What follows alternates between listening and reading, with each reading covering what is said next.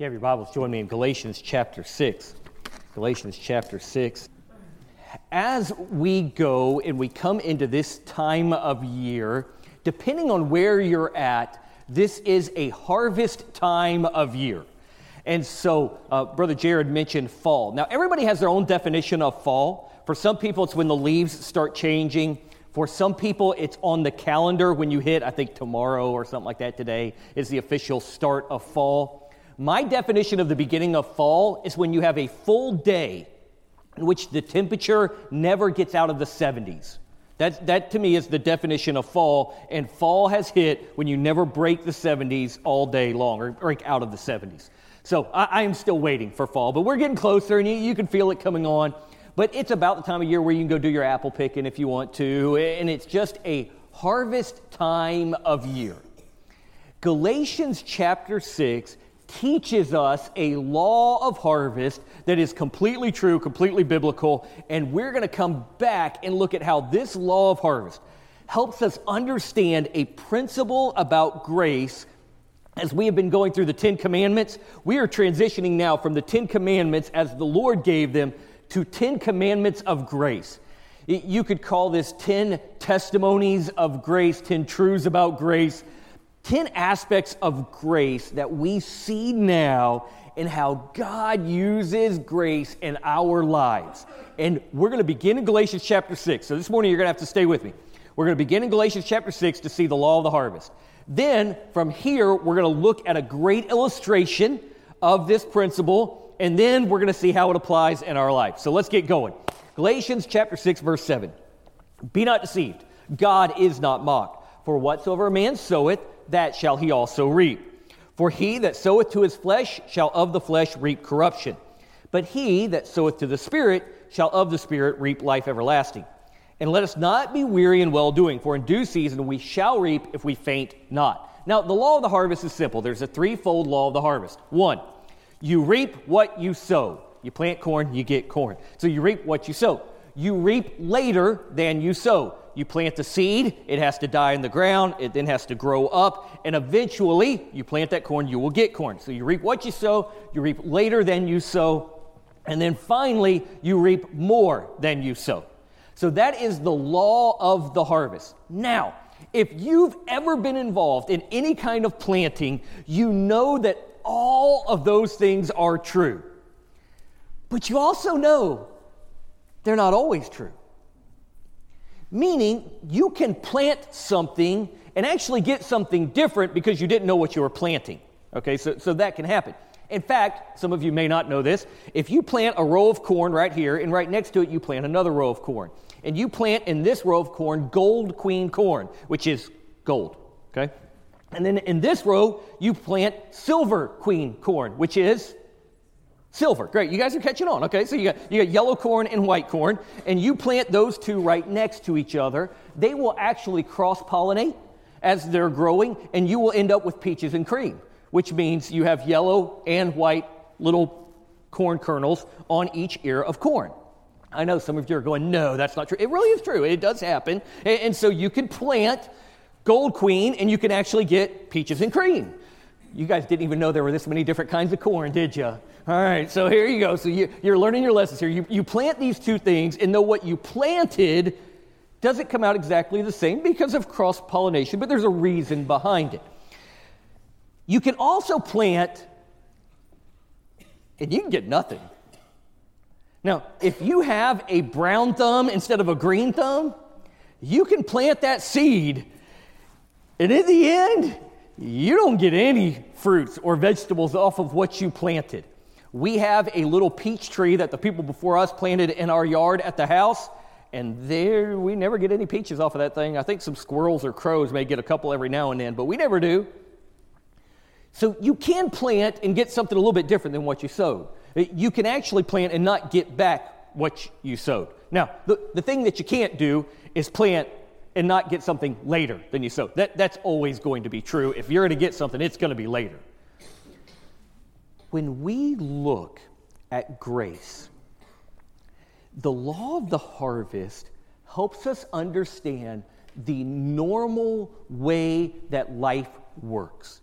It is incredibly valuable to us, spiritually speaking, and it is the principle that we should build our life off of because it is a predictable principle.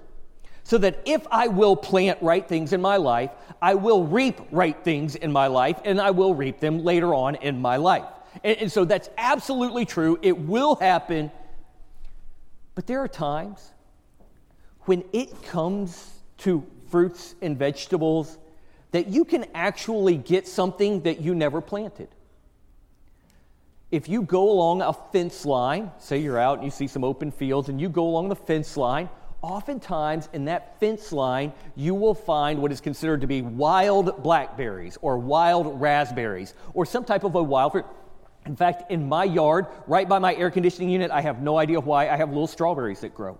Now, when I say they grow until I mow the grass because I just mow right over them, but we do have some wild little strawberries that grow.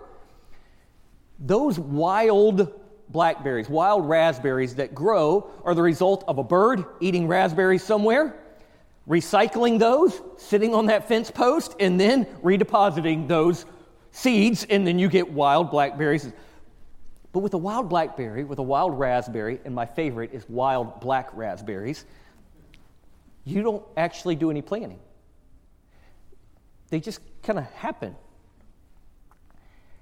When we look at grace, I want us to understand that grace is not, I plant grace, therefore I get grace from God.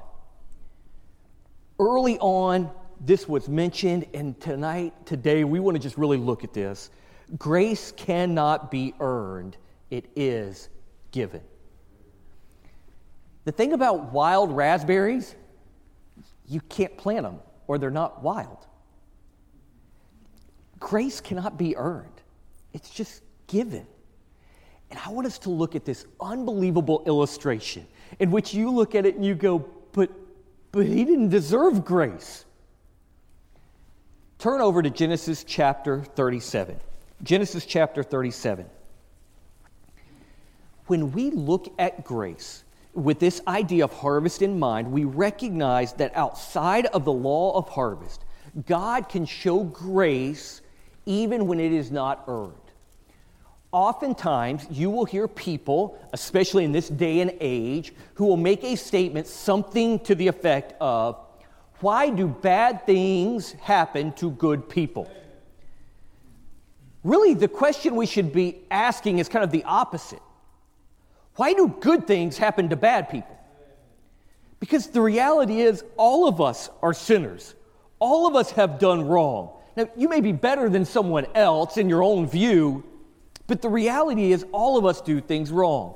And just as sin sometimes results in bad things happening to good people, so grace creates the possibility of good things happening to undeserving people. The presence of sin in this world means that we sometimes don't get the good that we deserve. But the presence of grace means that sometimes we don't get the consequences we deserve. Genesis 37, join me in verse 2. These are the generations of Jacob.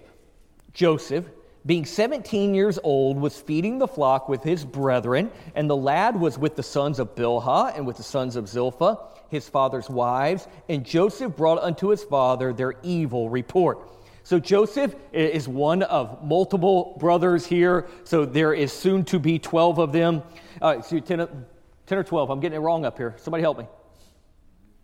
12, thank you. Drawing a blank. All right, so there's 12 of them. I'm sleep deprived already, can you tell?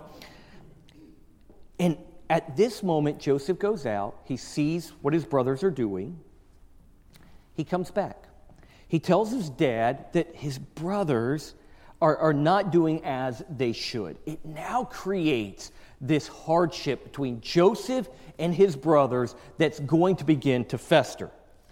Well, as a process of this, it continues to get worse. Now, Israel loved Joseph more than all his children because he was the son of his old age, and he made him a coat of many colors. So now there is a visible representation to each of his other brothers at this point that dad likes him more.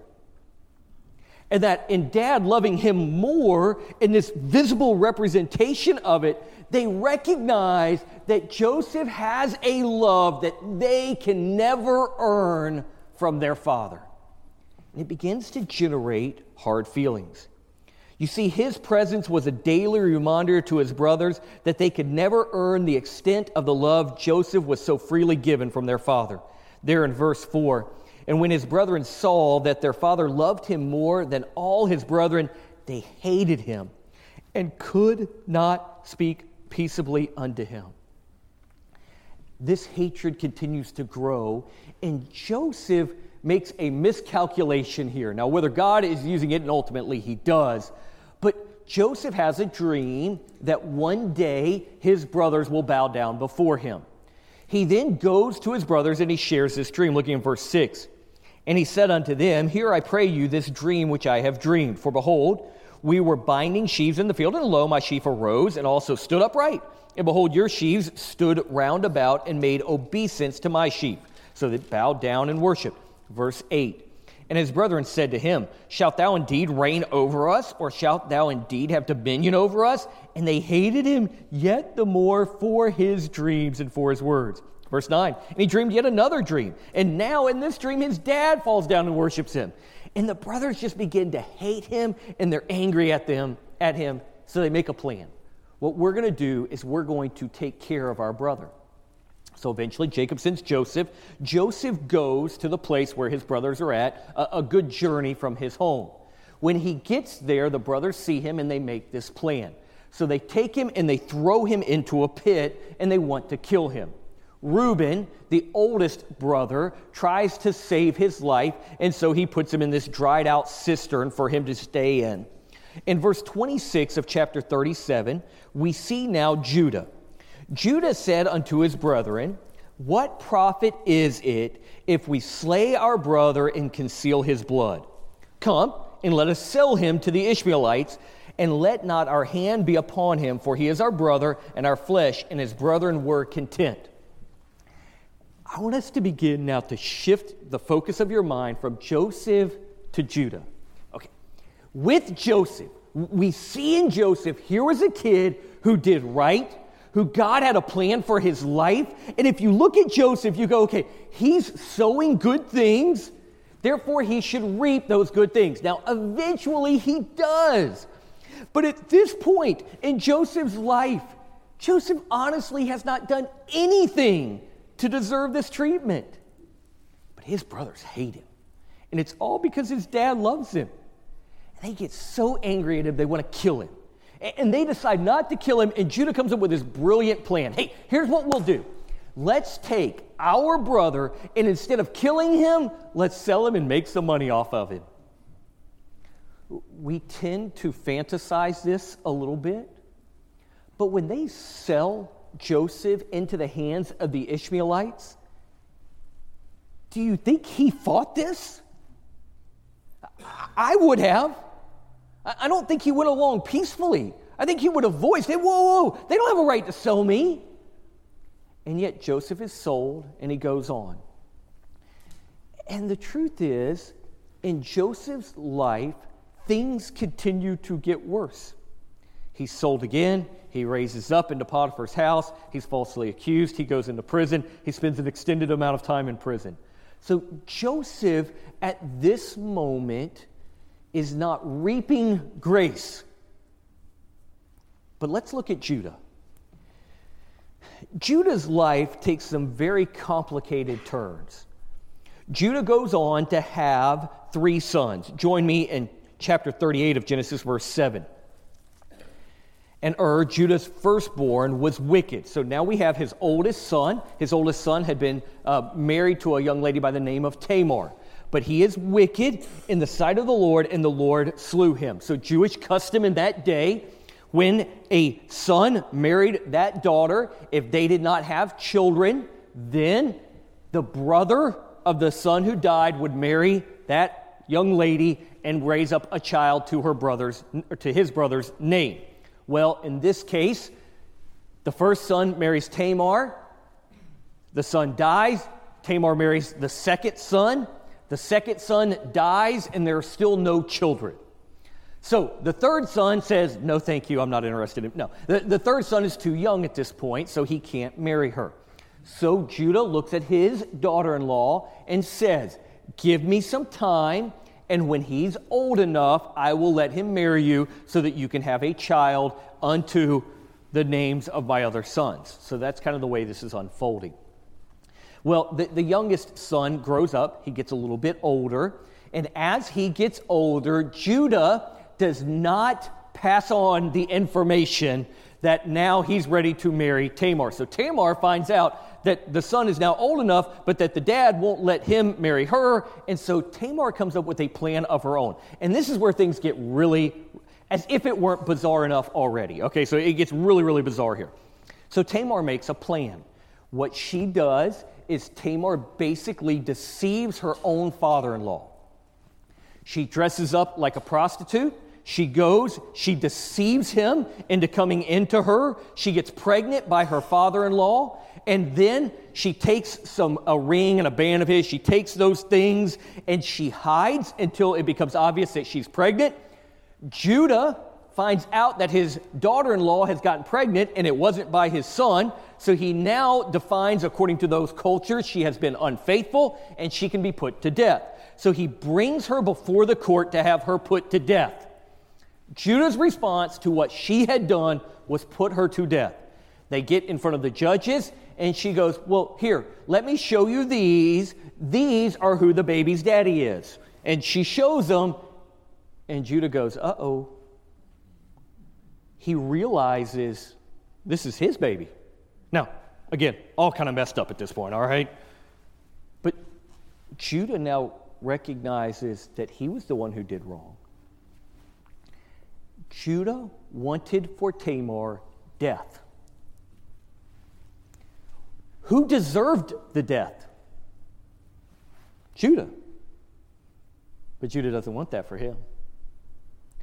You see, at this point, we begin to see how the law of sowing and reaping is being thwarted. Judah deserves worse than what he's getting. He sold his brother into slavery. He now has raised his children up to be wicked. And you look at the example of how he acts and you go, well, no wonder his boys were wicked. And he wants for his daughter-in-law death, but he wants for himself mercy. At this point, we begin to see grace being shown in his life when he does not deserve it. As he goes and he stands there before her, you can see it in verse 26 of chapter 38.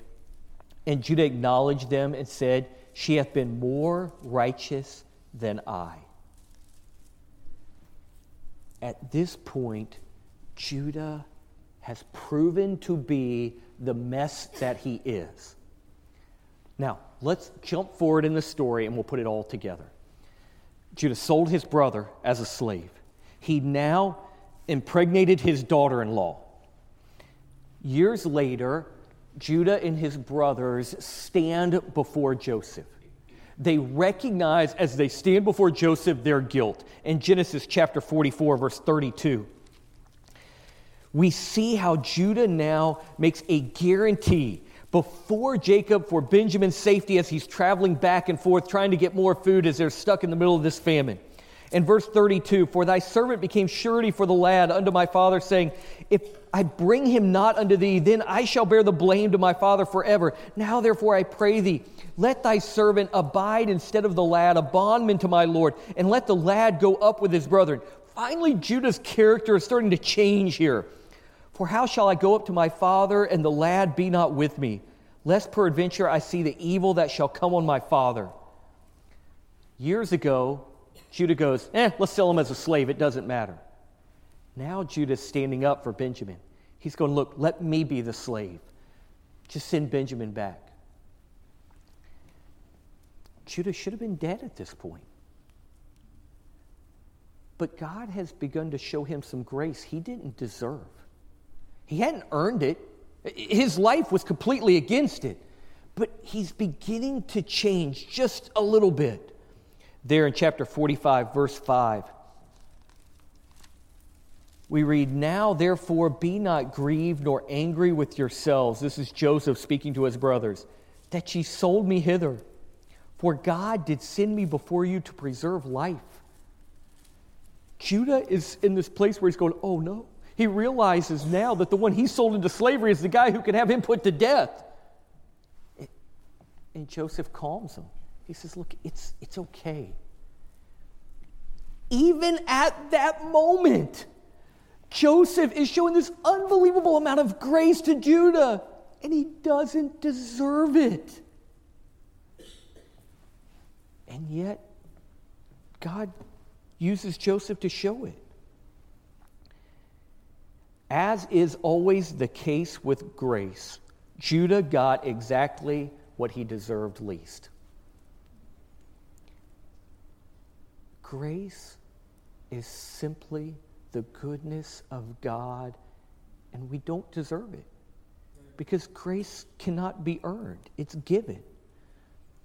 But it's not as if just this moment is the end of that grace that's given to Judah. It goes on. You see, years later, Jacob is now coming to the end of his life. He's there. As he's getting ready to die, Jacob calls his boys in front of him. There's a birthright that goes in the custom, and the oldest son should have been given it. Reuben steps forward, but he will not be given the blessing from Jacob because of the lifestyle that he has had. You see, after that, Simeon and Levi are the next two in line. They had deceived and murdered an entire village because of their sister. And Jacob again will not give them the blessing that should have been Reuben's. And the next steps up Judah. As Judah reluctantly steps forward, if any of them had forfeited a birthright, it was Judah. But turn over to Genesis 49, verse 8. In Genesis 49:8, Jacob looks at Judah, and he says, "Judah, thou art he whom thy brethren shall praise. Thy hand shall be in the neck of thine enemies. Thy father's children shall bow down before thee. Judah is a lion's whelp. From the prey, my son, thou art gone up. He stooped down. He couched as a lion, as an old lion. Who shall rouse him up? The scepter shall not depart from Judah, nor a lawgiver from between his feet, until Shiloh come, and until him shall the gathering of his people be." Now, the wordiness of that we can miss. Jacob looks at Judah, and he says, Abraham was given a promise. And that promise is that through us, there will come a Messiah one day who will save his people. And Judah, you're the one. Judah, you see, through you, God's going to send the Savior who will redeem mankind. God's going to send Shiloh. God is going to use you. You're going to be where all the kings come from. Judah, you're going to be the ruler of our people. Judah didn't deserve this. You see, once again, the law of sowing and reaping was thwarted. By this time, it was thwarted by grace. As it turned out, Judah never really got what he deserved. As is always the case with grace, he got exactly what he deserved least. There's a second commandment of grace I want us to see this morning. We're about to apply it to ourselves. You see, grace is not reserved for good people. Grace underscores the goodness of God. Now put those two things together. Grace cannot be earned, it's given. Judah is a clear example. He did not deserve grace. It was given to him in spite of how terrible of a person he was. And then you look at it and you recognize that grace is not there for those people that are good people, because Judah wasn't a good person. But grace underscores the goodness of God. Now let's look at these two principles in light of you and me. This is exactly what Jesus Christ did for us. Our sin separates us from God. God is perfect, for all have sinned and come short of the glory of God. We are unable to get to his level. We cannot earn grace. Therefore, it has to be given to us. Romans 6:23 says, "For the wages of sin is death, but the gift of God is eternal life." Gift, grace, that goodness. For by grace are you saved through faith. It is not of yourself. So we come to a place in our lives where we recognize, I'm no better than Judah. My sin separates me. I can't earn. I'm not saved because of my goodness. Look, it is a lie of Satan that he has tried to deceive the world from all the way back into the garden and to this day. That if I'm good enough, I can earn my way to heaven. No, you can't. And for those of us who have trusted in Christ as Savior, we still fall into this trap thinking, well, if I'm good enough, then God will love me more. Grace can't be earned, it's given. And grace just underscores the goodness of God. And so here we see in our own lives how God gave Jesus Christ. But God commendeth His love toward us in that while we were yet sinners, Christ died for us. But we see Jesus, who was made a little lower than the angels for the suffering of death, that He, by the grace of God, should taste death for every man. God's grace towards us cost Christ His life. Like Judah, we are undeserving, but God gives grace anyway. In Romans chapter 2, the goodness of God leadeth thee to repentance. You see, grace is the vehicle God uses in salvation to ensure that we get precisely what we don't deserve. No one, apart from Jesus Christ, has ever walked this earth who deserved heaven. No one. And so grace is that vehicle where God says, look, you cannot earn this, so I want to give it to you. And it has nothing to do with how good you are. It has everything to do with how good I am. And so God gives this grace. And for you and I hope sometimes you feel like Judah may have felt that day. As his dad looks at him and says, you're going to be the ruler of your people. And if Judah had any sense, he should have said, oh no, Joseph is the guy, not me. Joseph's been far more honorable than me. No, Dad, let him come through his line. He deserves it. I don't. And you and I should recognize, I don't deserve the goodness of God. I don't deserve His grace. I don't deserve heaven. Because the second we think we deserve it, we misunderstand who we really are. We misunderstand grace. But even though we don't deserve it, God looks at each and every one of us, hey, and the truth is, this morning, there are people that you think you're better than. There are people out there in the world that you think, well, I don't deserve it, but they really don't deserve it. You're right, they don't deserve it, but neither do you. But grace says it doesn't matter. It has nothing to do with their goodness any more than it did your goodness. It has everything to do with God's goodness. And when we recognize that, grace is not reserved for good people. Grace just underscores the goodness of God. Grace is not earned. It is given. And when we come to that place in our life, and we come to Jesus Christ, we say, I cannot get to heaven any other way except you. Then we accept what's given, the gift of God.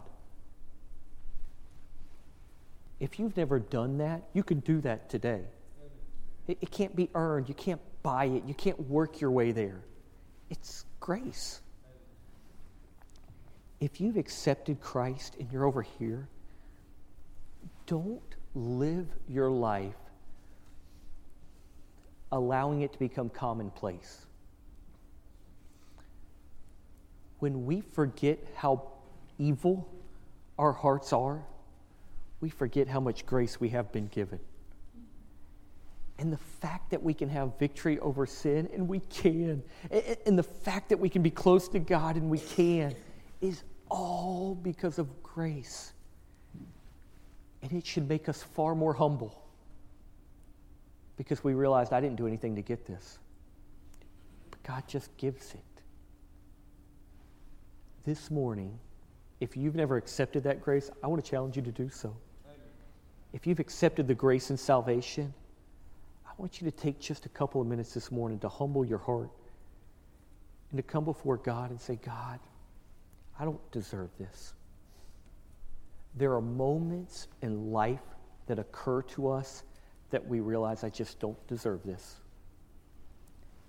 Our salvation should always remind us we don't deserve it. You've heard the message.